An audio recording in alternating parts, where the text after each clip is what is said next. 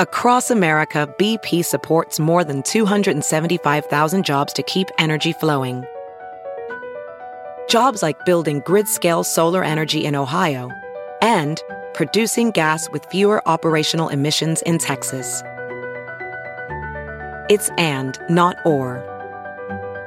See what doing both means for energy nationwide at bp.com/investing in America. This week in China's history, one of the most troubling social policies of modern times. Written by James Carter. Published in the China Project. Read for you by Kaiser Kuo. This week in China's history, September 26, 1980. To strive for the goal of holding the total population in our country to under 1.2 billion by the end of the century, the State Council has made an appeal to the people of the entire country to promote the policy of each couple having only one child. The Central Committee now calls on all Communist Party members to take the lead in responding to the State Council's appeal with positive and practical action and carry out enthusiastically and responsibly the necessary propaganda and education among the broad masses with patience and care. This was the edict issued by the CCP's Central Committee, commonly taken to be the start of the one-child policy, a central feature of Chinese government policy for nearly 4 decades, during which time it attracted criticism from abroad and resentment from within. A state's decision to impose its will onto the reproductive choices of its citizens is shocking. It's not surprising, seen in that context, that the one-child policy was met with wildly divergent opinions, some seeing it as a frightening violation of human rights, others celebrating it as a bold attempt to save the world. In her path-breaking book on the policy, Just One Child, anthropologist Susan Greenhalgh called the policy one of the most troubling social policies of modern times that was out of touch with Chinese reality. Carried out in defiance of cultural and political reason, the policy has induced social suffering and human trauma on a vast scale.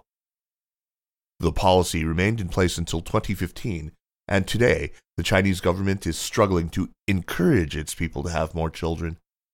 It's worth looking back at the start of this controversial policy when China embarked on, in the words of historian Sarah Mellers Rodriguez in her recent book, Reproductive Realities in Modern China, one of the most ambitious social engineering projects to date and considered emblematic of global efforts to regulate population growth during the 20th century. September 26, 1980 was the date of this edict, but it's a somewhat arbitrary, dare we say it, birthday for the policy. At least a year earlier, party officials, including Deng Xiaoping, were publicly recommending or encouraging that families be limited to one child in many circumstances, but the foundations for the policy went back to the 1950s. The PRC's first census in 1953 was accompanied by study groups meant to analyze the patterns and implications of population growth. In 1956, Premier Zhou Enlai began advocating population control to be achieved by encouraging women to have children later in life and to space them out more.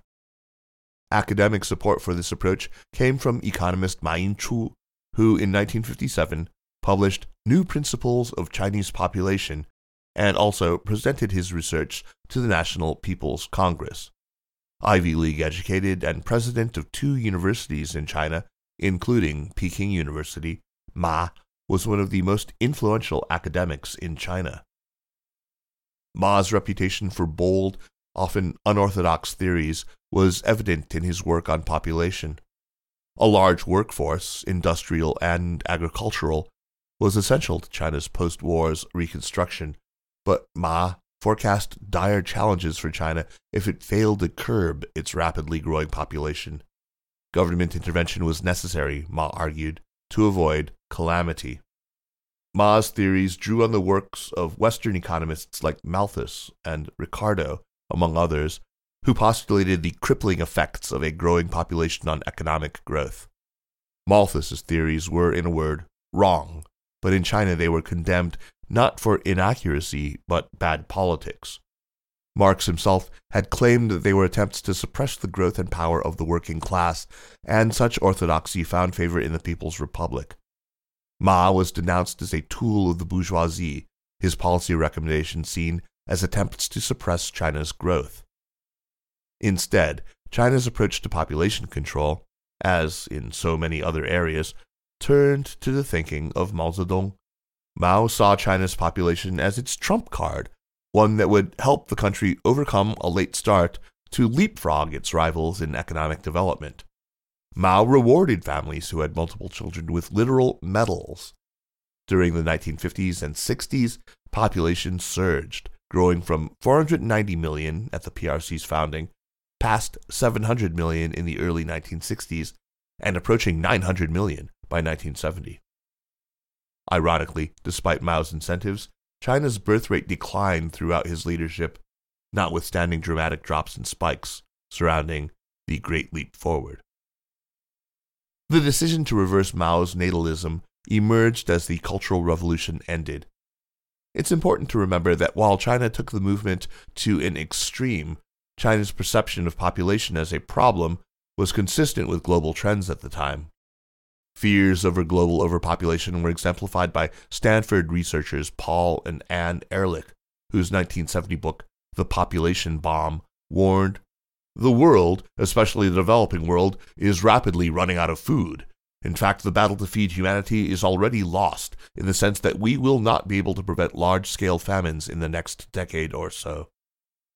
The opening lines of the book are even blunter. In the 1970s, hundreds of millions of people will starve to death because of overpopulation. Such predictions would prove to be wildly off base with the benefit of hindsight, but found receptive ears in the CCP's leadership, which returned to the research of Ma Ying-chu. Ma's work on population, muzzled since 1957, returned to public view in 1979. Ma was rehabilitated, and his theories became the basis for new government policy. Social and natural scientists, including demographer Song Jian, developed new approaches to population control based on the population bomb premise, determined to avoid population growth that would inhibit economic growth. Not only did the new policy recommend smaller families, but they called on the government to enforce that standard. In 1982, the policy was written into the Constitution.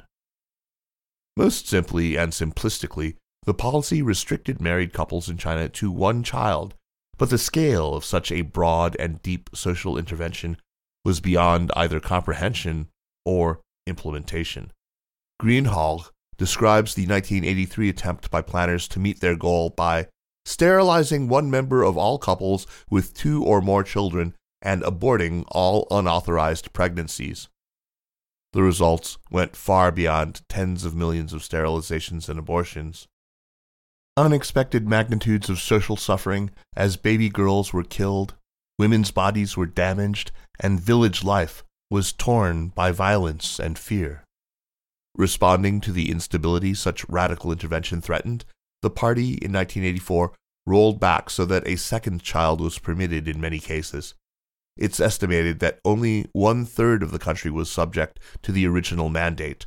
Nonetheless, the social implications of the policy were enormous, particularly because of the strong cultural desire for boys. Enforcement was uneven and often arbitrary, depending largely on local officials. Forced sterilization and abortion were used to punish pregnancies after a first child was born. Rates of infanticide surged, almost entirely for girls. In other cases, officials turned a blind eye or enforced fines. Those of means could pay what amounted to fees to have additional children. Ultrasounds to determine sex became illegal because of the extensive practice of sex-selective abortion. In her book, Unnatural Selection, journalist Mara Hvistendahl describes village after village and city after city in China where boys outnumbered girls by 1.4, 1.5, 1.7, and even 2 to 1, with catastrophic social implications. It seems so basic, she states bluntly. You cannot have all boys all the time and expect your society to get very far. In the end, the one-child policy was the worst of both worlds. It had wide-ranging, usually negative social impacts, but it didn't achieve its goal. Population growth did slow dramatically, but in ways that mimic the demographic changes of nearly all industrializing societies. It's not clear that the policy had any impact on population growth. By 2010, at the latest, it was evident that China needed more young people to maintain economic growth and social stability. The one-child policy was gradually dismantled and has now been replaced with incentives to have more children. A growing body of research, in addition to what I've already mentioned, Mei Fang's One Child or the documentary film One Child Nation, suggest that one of the greatest impacts of the policy was individual mistrust and resentment of government officials by families seeking to make their own reproductive choices. Perhaps there are lessons in that. This Week in China's History is a weekly column.